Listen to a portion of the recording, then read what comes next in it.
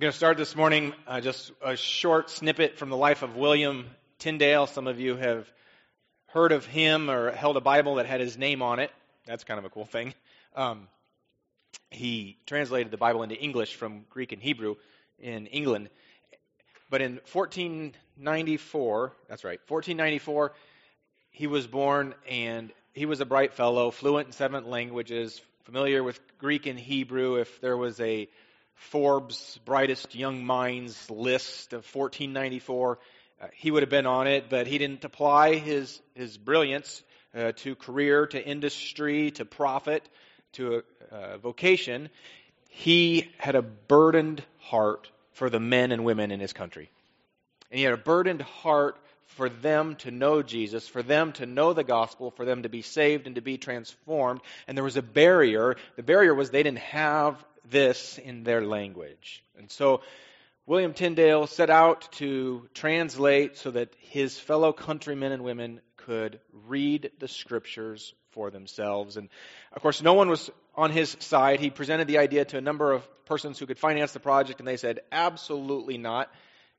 If you go back and look at that era and the previous couple hundred years, those in authority were not in favor of us commoners having access to the Scripture. The sense was that most people are too stupid to read and to understand and to know what to do with it. So these highly trained individuals would be the only ones who have access and the only ones then to tell you what it said. And so it made us as commoners very vulnerable.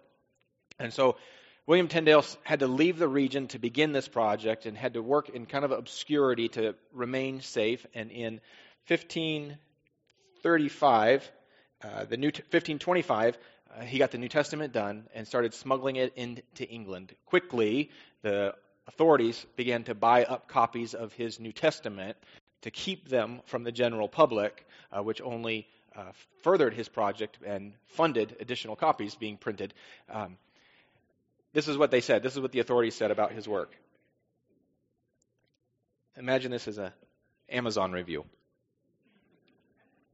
It says, it's not worthy to be called Christ's testament, but rather Tyndale's own testament or the testament of his master, Antichrist. So they could have said we don't like it. We could have said he missed a few words. It says this is not Christ's testament, but rather Tyndale's own testament or the testament of his master, Antichrist. Gives you a sense of what they thought about his work. 10 years later, this guy named Henry Phillips kind of infiltrates William Tyndale's life and circle, and he's working in relative obscurity, trying to stay in the margins and stay distant for his own safety. And this Henry Phillips fellow kind of infiltrates his camp, builds a bit of a relationship, and eventually lures him out of hiding, out of safety, out of this group, into the waiting arms of soldiers. And so, sitting in a Netherlands prison, waiting verdict, he writes this. He says, let it not make thee despair, neither yet discourage thee, O reader, that it is forbidden thee in pain of life and good, or that it is made breaking of the king's peace, or treason unto his highness, to read the word of thy soul's health. For if God be on our side, what matter maketh it who be against us, be they bishops, cardinals, or popes? Like most stories of the 1400s and that era, this doesn't end well for him. They bring him into the public square, give him an opportunity to recant, to unsay what he said, undo what he's done. He, of course, refuses. They tighten the chains, they tighten the ropes, they strangle him, and then burn his body. So, welcome to church. I hope you're encouraged. No, but we start with someone like William Tyndale, because isn't it just clear from his life that he was all about Jesus? Isn't it just clear from a small snippet, not perfect in any way, but isn't it clear from a small snippet that he was all about serving his Savior? He was all about his master's business. And so the question to us as we enter into Genesis 15 this morning is, are you all about Jesus? Is he your everything? Is he Lord of your life? To put it a different way, is he the main course? It's fast approaching lunchtime. At varying levels, we're hungry. And so if you're headed to a restaurant after church, you're going to get a menu, and you're going to look down the menu, and the items will be listed, and they're identified not by their side items, right? They're identified by the main course. Chicken, filet mignon, Coos Bay caught salmon. They're identified by the main course, right? It's the most important part. What determines the value, how much the plate costs, and then there's side items that go around it. It might be green beans, it might be mashed potatoes, it might be a side salad. And the side items are tasty. They might even be healthy, but they're side items. And so we don't eat the green beans on the side, get full, and think, I'm going to pass on the filet. Right? We start with the filet, and if there's room left, we'll get to the green beans and the other things. And we might even bypass those altogether if there's something better waiting, like coffee and dessert. So they're important, they're on the plate, they're tasty, they're useful, but they're side items. And so as we go into Genesis 15, I just want us to consider that for some of us, Jesus kind of is just a side item in our life. And the main course is our own ambition, our own appetite, our own purposes, our own agenda. And so we see in the life of William Tyndale this sense that Jesus is everything, that Jesus is Lord of his life. As we go into Genesis 15, is Jesus Lord of your life? If he's Lord of your life, you're going to find an increasingly yielding posture towards his will, towards his ways, towards his plan. If he's not Lord of your life, you're going to find yourself increasingly making a pattern of decisions that center around your own wisdom, your own understanding, your own pragmatic sense of what has value, what doesn't have value, what I'd like to do, what I wouldn't like to do. If Jesus is Lord of your life, you're going to find yourself increasingly wanting his glory, his recognition, wanting people to see you or see things you do and actually see him. If he's not Lord of your life, everything is going to come back to you. What do you deserve? What recognition are you owed? What comfort, what security, what privilege ought you to have? As we consider Genesis 15, is Jesus Lord of your life? Is he the main course? Is he the only course? Open with me to chapter 15. I'm going to read the first 6 verses. I want us to see from Abram, from this text, Jesus is worthy to be Lord of our life. Jesus is worthy to be the main course, in part because he is a father who is attentive to our fear. He's a father who is attentive to our fear. Let's look at the first 6 verses. Genesis 15. After these things, the word of the Lord came to Abram in a vision, and it says, "Fear not, Abram, I am your shield. Your reward shall be very great." But Abram said, "O Lord God, what will you give me? For I continue childless, and the heir of my house is Eliezer of Damascus." And Abram said, "Behold, you have given me no offspring, and a member of my household will be my heir. And behold, the word of the Lord came to him. This man shall not be your heir. Your very own son shall be your heir." Verse 5, and he brought him, God brings him outside, and he says, "Look towards the heavens, and number the stars, if you're able to number them." Then he said to him, "So shall your offspring be." Verse 6, and he, Abram, believed the Lord, and he counted it to him as righteousness. A couple things going on here. One, recall that Abram has just been in battle, and so the Lord has just showed him that he's a shield, and now he responds to Abram, "Do not be afraid, I am your shield," and verbalizes something that he had just shown him. Do you see that God doesn't want Abram to remain in a posture of fear? Do you see that God wants Abram to find his refuge in him? In Psalms 35, it says he is a shield to those who take refuge in him. God won't force us to take refuge in him, but God will show us his power. His Spirit will speak to our hearts. We'll see it in Scripture and in life, and we are invited to take refuge in him. It's not altogether different than saying, "Lord, you promised to never leave me. It was written on the board, so it has to be true. Why do I feel alone?" It's not altogether different than saying, "Lord, you promised to hold my salvation secure, to be hold my faith secure? Why do I feel like it's frail? Why do I feel like it's faltering? Why do I feel like it's weak and thin and crumbling? God doesn't want Abram to remain in this posture of fear. And so he says, fear not, I am your shield. And as Abram expresses concern about God's plans, hey, God, I'm doing my part. I'm not seeing it. I'm not seeing it. There's a disconnect between Abram's reality and the promise that God has for him. And so God takes him outside. Not takes him outside like some of you have been taken outside by your fathers. God takes him outside, and you can just imagine God. You can just imagine them close, looking up at the stars, and God just saying, isn't this incredible? Like, wow, isn't this beautiful? Just, you can imagine maybe a pause. You can imagine silence, looking up. And God says, Abram, count the stars. I can't. So shall your offspring be. So shall your inheritance. So shall your lineage be. This is what I'm going to do. And what's neat here is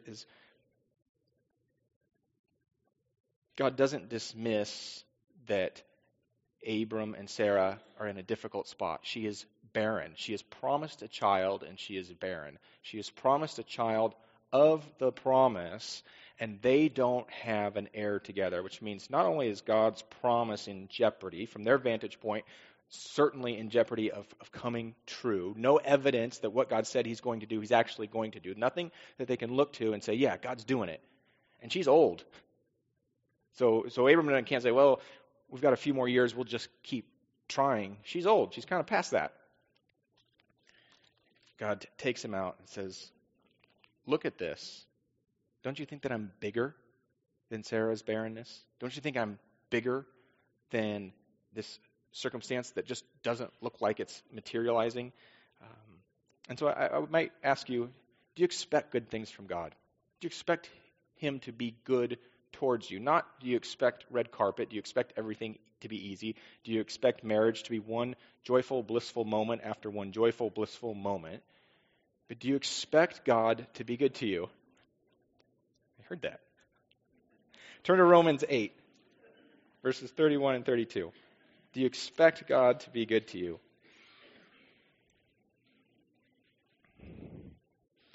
Paul says, what shall we say then to these things? If God is for us, who can be against us? And in verse 32, he who did not spare his own son, God who did not spare his own son Jesus, but gave him up for us, gave Jesus up for me, gave Jesus up for you, how will he not also with him graciously give us all things? Now, is this a promise that you're going to never have a financial struggle? I hope we've established that that's not the case. Is this a promise that you're going to never have difficulty? I think we've moved past that. Do you see the posture of your Father towards you? Do you see the posture of the Lord towards us? I envision gift giving and Christmas, and the idea of all these gifts wrapped and under the tree, and just waiting for your son or daughter, just waiting for your spouse, just waiting for a family member to come and open this gift that you've maybe had for 6 months. You knew they were just going to love it. You bought it early, or you saved for a while and you spent a fortune.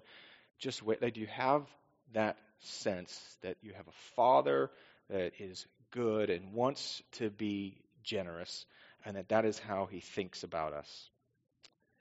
I find myself often mimicking what I see in Abram here, this sense of, but God, I don't see it happening, or that's the future. And so Abram has seen God's faithfulness in the past, right? He's seen God's faithfulness in Egypt, when he kind of should have been smoked.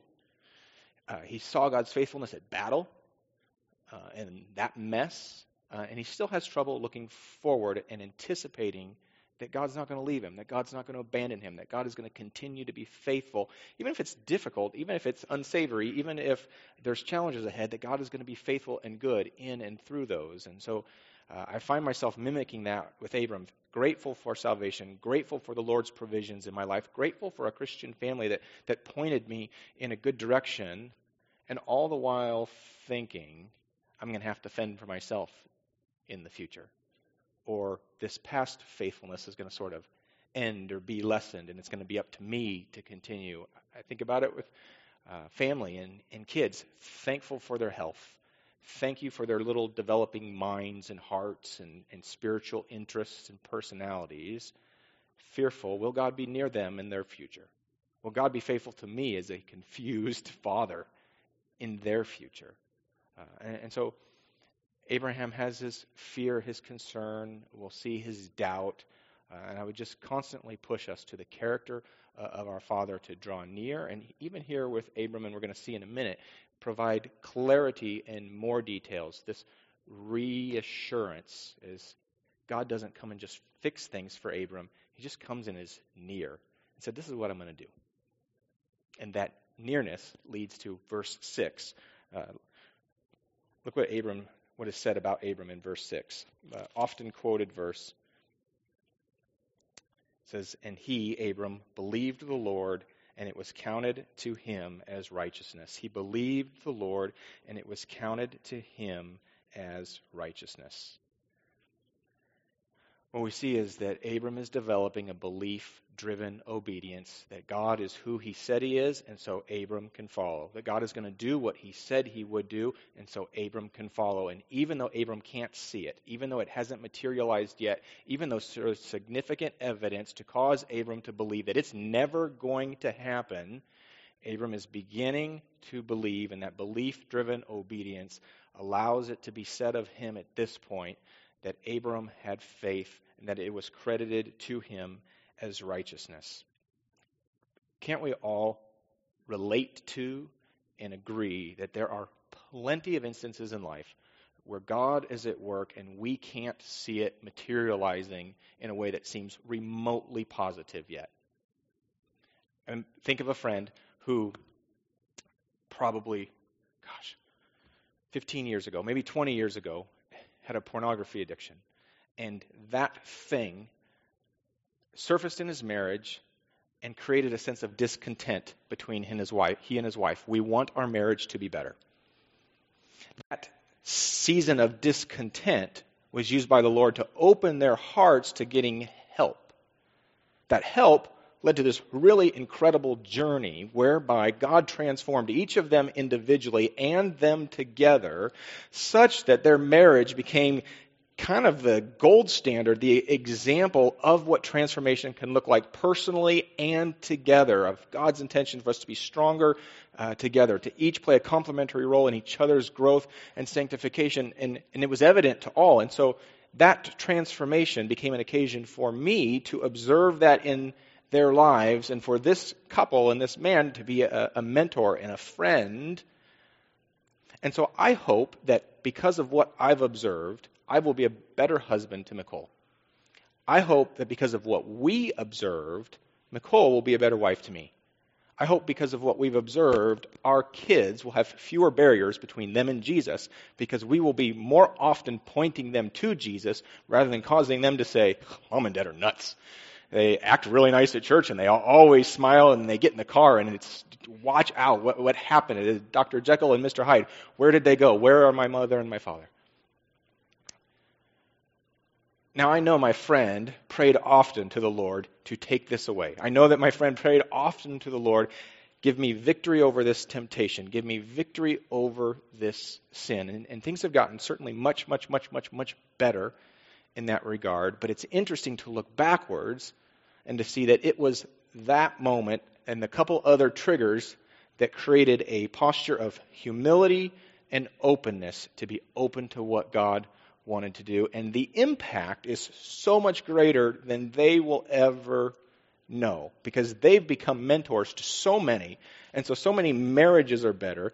So many kids are now more authentically and honestly pointed to Jesus because of their parents' thriving marriage. And so the impact is having an incredible ripple effect. The impact here with Abram is going to have an incredible ripple effect far beyond what Abram will ever see. And we see that God all along was at work, even though to Abram it must have seemed like God was silent for a time. It must have seemed like God was wrong for a time, it must have seemed like nothing was happening. Nothing was progressing. Abram is not perfect, but he takes God at his word. Sometimes there is a profound disconnect between what we see around us and what we know God has called us to. Sometimes there is an incredible disconnect between what we see around us in our homes, in our places of work, in our own hearts and lives, internally with the Lord, an incredible disconnect between what we see and what we know God has called us to. And so if you're in that season right now, would you consider that it's often in those seasons that God brings about a humility and an honesty about us to make us open to his work. It is often in those seasons that our fingers are gently, sometimes violently, peeled off of the lesser, peeled off of the idols, peeled off of our ambitions, peeled off of the things that we're using to find purpose and meaning and security and joy in life that are wildly insufficient. And it's in those seasons that he peels our hands off to make us open to his greater, to him. It is often in these moments where we learn to wait on the Lord. For those of you that have horror story after horror story of barging through doors that God didn't intend to ever be open to you, isn't it meaningful to learn to wait on the Lord? Isn't it meaningful to learn to wait on the Lord and to be okay with not knowing what's next, being more confident in who's next to you? These are all things that God seems to do in these moments of confusion, of frustration, of even despair. And so if that's where you're at this morning, just pause. Don't try to run out of town as quickly as you possibly can. Maybe a red flag should be going off that God is at work and he is doing open heart surgery, and this is a really significant and meaningful thing, and you don't want to get off that table until he's done. Some ask, with regards to chapter 6 here, verse 6, does this mean that Abram was so good, so righteous, that he earned God's favor and earned his salvation? And so if you have that question, or even if you don't and you want to follow along, turn to James chapter 2. I'm going to read verses 21 and 22.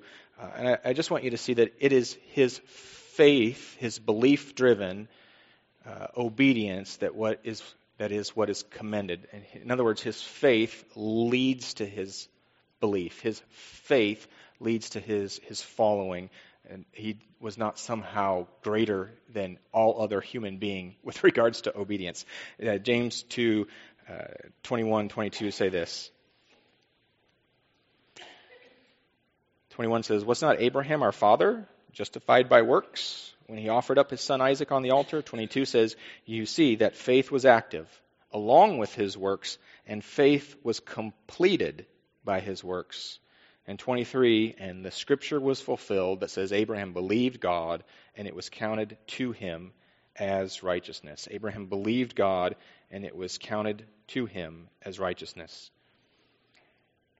We know that God doesn't pursue us because of who we were, who we are, or who we could be. He pursues us because of who he is, right? He pursues us because of who he is. He doesn't pursue us because of what we might do. He doesn't pursue us because of what we have done. He doesn't pursue us because of our capacity for incredible kingdom work, right? He pursues us because of what he has done. As we continue to see that he is worthy of being the main course, the only course, that he is worthy of being Lord of our lives, we see that he is attentive to Abram's fear. We see also that he is attentive to Abram's doubt. Let's read the rest of the chapter, chapter 15, verses 7 through 21. Look how the Lord draws near to Abram in a pretty spectacular way. Verse 7 says this, "And God says, I am the Lord who brought you out from Ur of the Chaldeans to give you this land to possess it." Okay, so the Lord says, I am Yahweh. I'm in charge. This is one of only 4 times in the entire Old Testament that the Lord does this. This is kind of like your father calling and saying, "Nathan, this is your father speaking," right? That's not a conversation I'm looking forward to. That's probably not a conversation I wanted to be happening, but something really important is coming. He's not clarifying that he's my father because I'm confused, right? He's saying, this is your father speaking. There's an authority thing here. This is a good time to pay attention. I am the Lord who brought you out from Ur of the Chaldeans to give you this land to possess. But Abram says, O Lord God, how am I to know that I shall possess it? Verse 9, he says, bring me a heifer, 3 years old, a female goat, 3 years old, a ram, 3 years old, a turtle dove, and a young pigeon. And he brought him all these, cut them in half, and laid each half over against the other. He did not cut the birds in half, and when the birds of prey came down to the carcasses, Abram drove them away. The birds of prey, possibly symbolic of the attack that would come upon Israel, the attack that would come upon Abram's descendants, and the protection and the provisions that would be made available to them. But Abram drives them away. Verse 12, as the sun was going down, a deep sleep fell on Abram, and behold, a dreadful and great darkness fell upon him. Then the Lord said to Abram, know for certain that your offspring will be sojourners in a land that is not theirs, and will be servants there, and they will be afflicted for 400 years. But I will bring judgment on the nation that they serve, and afterwards they shall come out with great possessions. Verse 15, as for you, you shall go to your fathers in peace. You shall be buried in a good old age. 16, and they shall come back here in the 4th generation, for the iniquity or the sin of the Amorites who are presently occupying the land, for the iniquity of the Amorites is not yet complete. Verse 17, then the sun had gone down. When the sun had gone down and it was dark, behold, a smoking pot and a flaming torch passed between these pieces. Verse 18, on that day the Lord made a covenant with Abram, saying, to your offspring I give this land. To your offspring I give this land. There's a lot going on here, isn't there? A lot going on here. Maybe 3 or 4 more weeks worth of Sunday messages, but we're gonna go through it in about 12 minutes, approximately.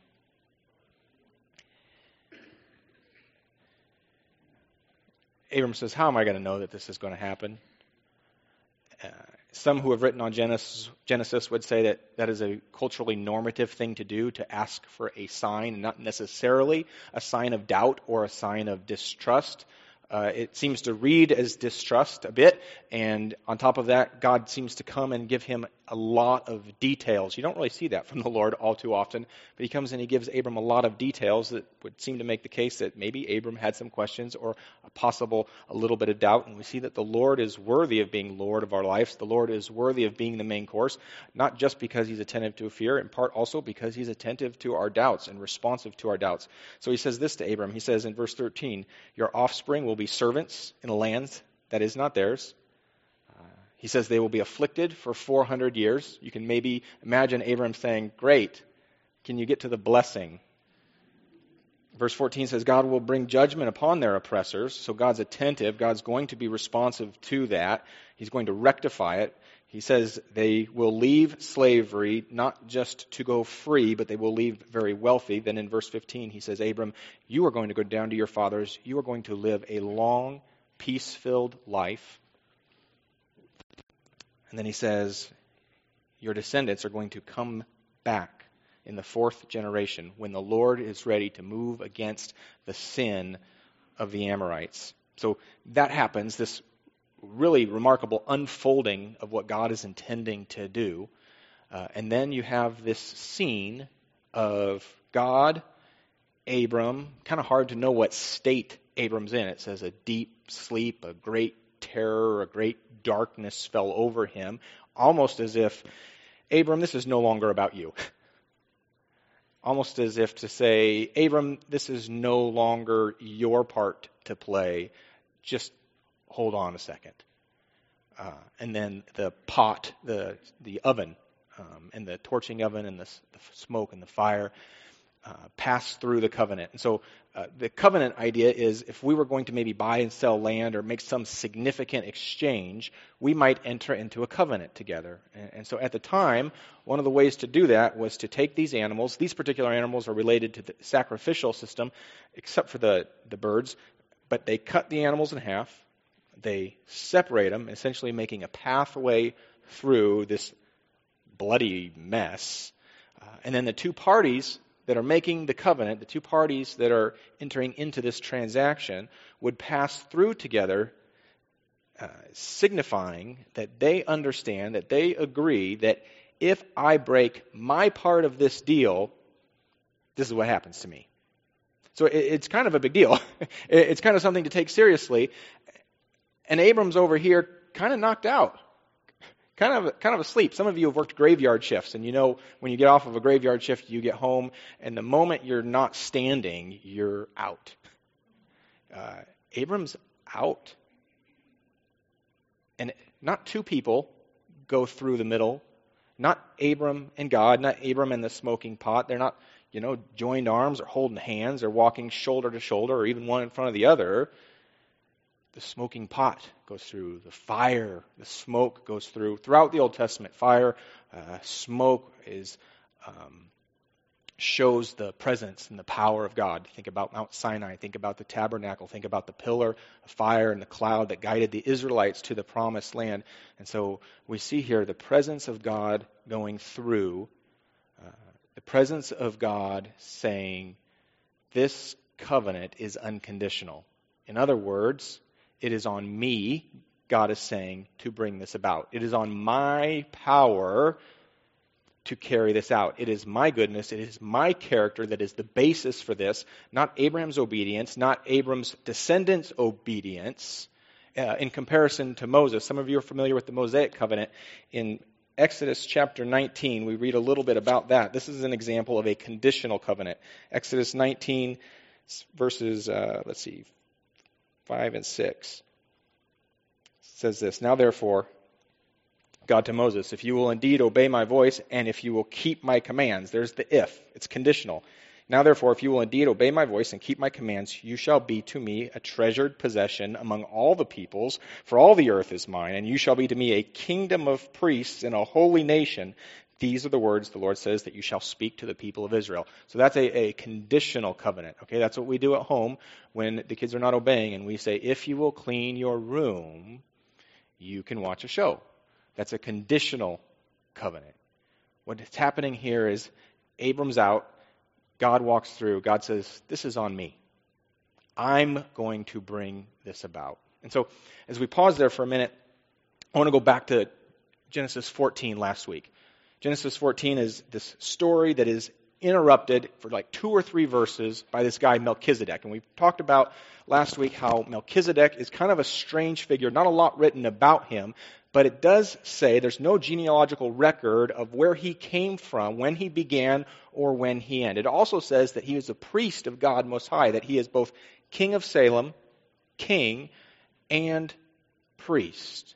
And so then in the New Testament, when we begin to talk about Jesus, there's the phrases like Jesus coming in the order or in the likeness of Melchizedek. And so what we see is that Melchizedek, 2 or 3 verses, not a lot there, prepares us, causes us to begin to anticipate, is a foundational piece to be able to recognize Jesus as Messiah, to create a framework to start to understand what Jesus as Messiah with no beginning and no end, who would be king and priest, who would rule forever. These tiny little nuggets in Genesis 14 begin to prepare our hearts and our minds to be anticipating, looking for, and receptive to Jesus as Messiah. And so now, 1 chapter later, Genesis 15, we continue to build on that because we tend to come to Abraham and think about James 2, where it says that he was a friend of God, that his righteousness, or that his faith was so great and it was credited to him as righteousness. And so we look at Abram and say, all right, if I can just do what Abram did, let me just learn everything about Abram, I'll do exactly what he did, and maybe God will say, there's Nathan, friend of God. And so I hope in just the 4 weeks that we've been in Abraham, we're starting to see that it's really not about Abram. I hope that we're starting to see it's really about the God that Abram serves. And so this unconditional covenant prepares us for Jesus, prepares us for the fact that Jesus paid the entirety of our debt. Jesus paid it himself. This wasn't like going in with your parents to buy a house. I'll do the 80%, you do the 20%, that gets us there. This isn't like student loans, where if you pay off your student loans for a significant amount of time, at some point they'll wipe the remaining principal out if you've been faithful for enough time and you work in the right industry. This is Jesus paying the entirety of our debt. not because of something we've done, unconditional in that nature. 2 Corinthians 5:21 says, "For our sake, God, made him to be sin," talking about Jesus, "who knew no sin, so that we might become the righteousness of God." He made Jesus to be sin, Jesus who knew no sin, to be it for us, to pay the entirety of our debt. That's not something that we did. That's not something that we contributed to. That's not something that we're paying out of our piggy bank, 50 cents a month for the rest of our lives to begin to repay that. He paid our debt. We see in John 10, or in chapter 10, Jesus says, "My sheep hear my voice." He says, "I give them eternal life, and nobody's going to take them from me." So, me belonging to Jesus is not something that I maintain through good church attendance and maybe giving and helping out every once in a while and maybe helping a needy family that needs a little help. I'm held tight by Jesus. It is his righteousness, not mine, that keeps me there. It is his faithfulness, not mine, that keeps me there. And so as we build Genesis 14 and now on to Genesis 15, we see that we're starting to be prepared to anticipate, to look for a priest and king who will rule forever. And we're starting to get the framework and a foundation for the gospel, the fact that it is an unconditional covenant and where we bring nothing to the table. Abram's over here on the side. It's kind of like a newborn. In a car seat. And if you have a newborn or if you've had one recently or if someone in your family does, you know that car seats get bigger and bigger and bigger and bigger and bigger. And they almost don't fit in cars anymore.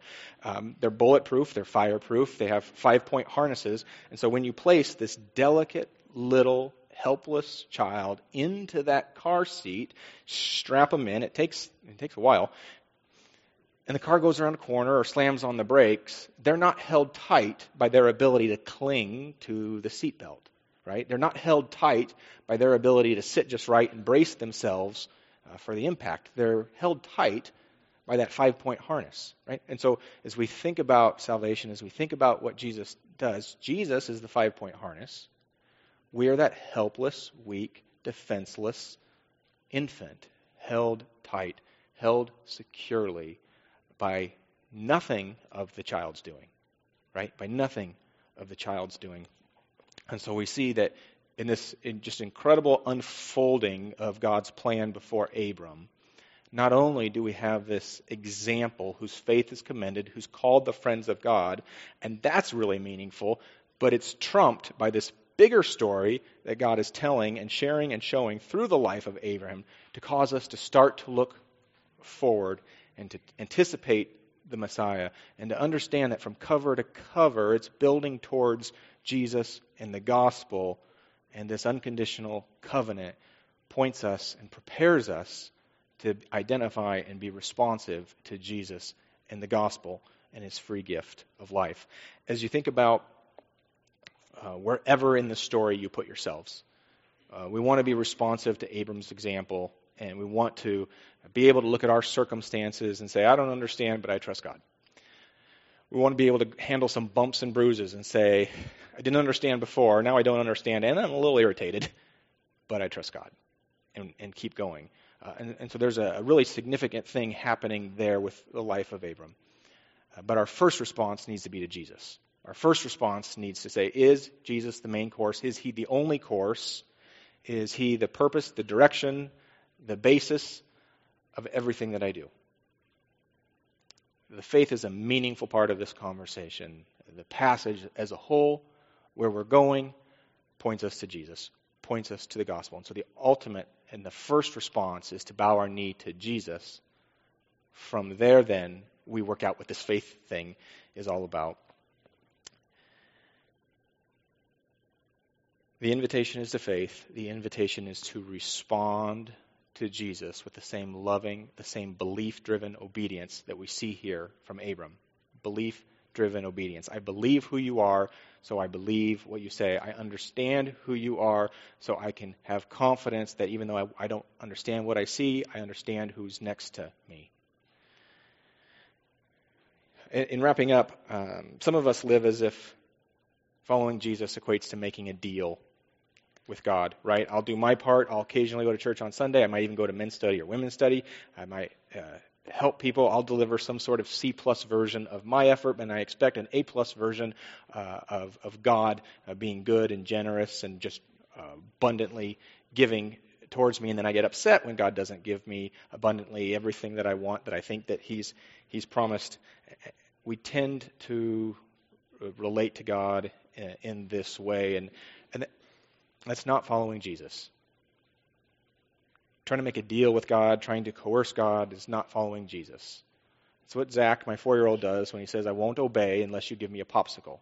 Okay, it's not following, it's not submitting, it's not yielding to Jesus. And so, if you're here today, the first response is a response to Jesus, to make Him Lord of your life, to repent and say, "I want to follow. Help me to follow."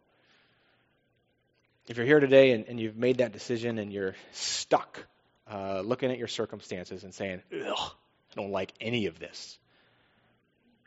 If you're looking around and saying, "I know God has promised to be with me, but I don't feel it, I don't see it, I kind of see more counter evidence than I do evidence." It works out for Abram, doesn't it? Works out pretty well.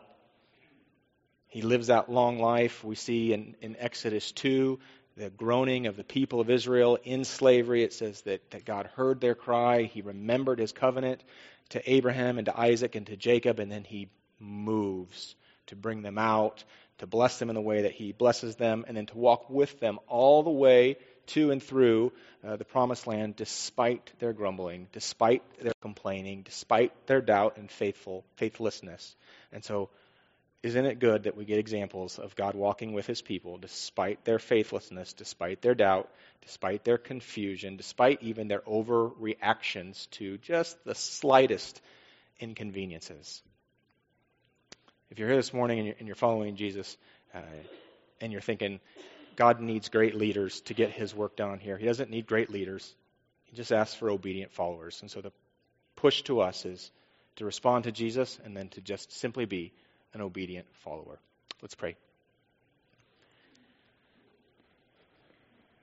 Thank you for your word, Lord, and we claim another promise that your word will not return without doing the things, Lord, that you intend it to do. That there is an active power in your word by which, Lord, your Spirit is causing us to hear the things that we need to hear this morning. Identifying sin in our life that needs to be addressed. Identifying faithlessness, Lord, that has masked itself in good deeds or applying ourselves without boundaries to all sorts of different spheres and projects and endeavors. So, Lord, would you strip us away from our stubborn self-reliance? Would you strip away from us the sense that we have to understand exactly what and why and how everything fits together? Lord, teach us to not need what is next, but teach us, Lord, faith, peace, joy, knowing who's next to us. I thank you that you're gentle in that, Lord, that you never waste our pain. In Jesus' name we pray. Amen.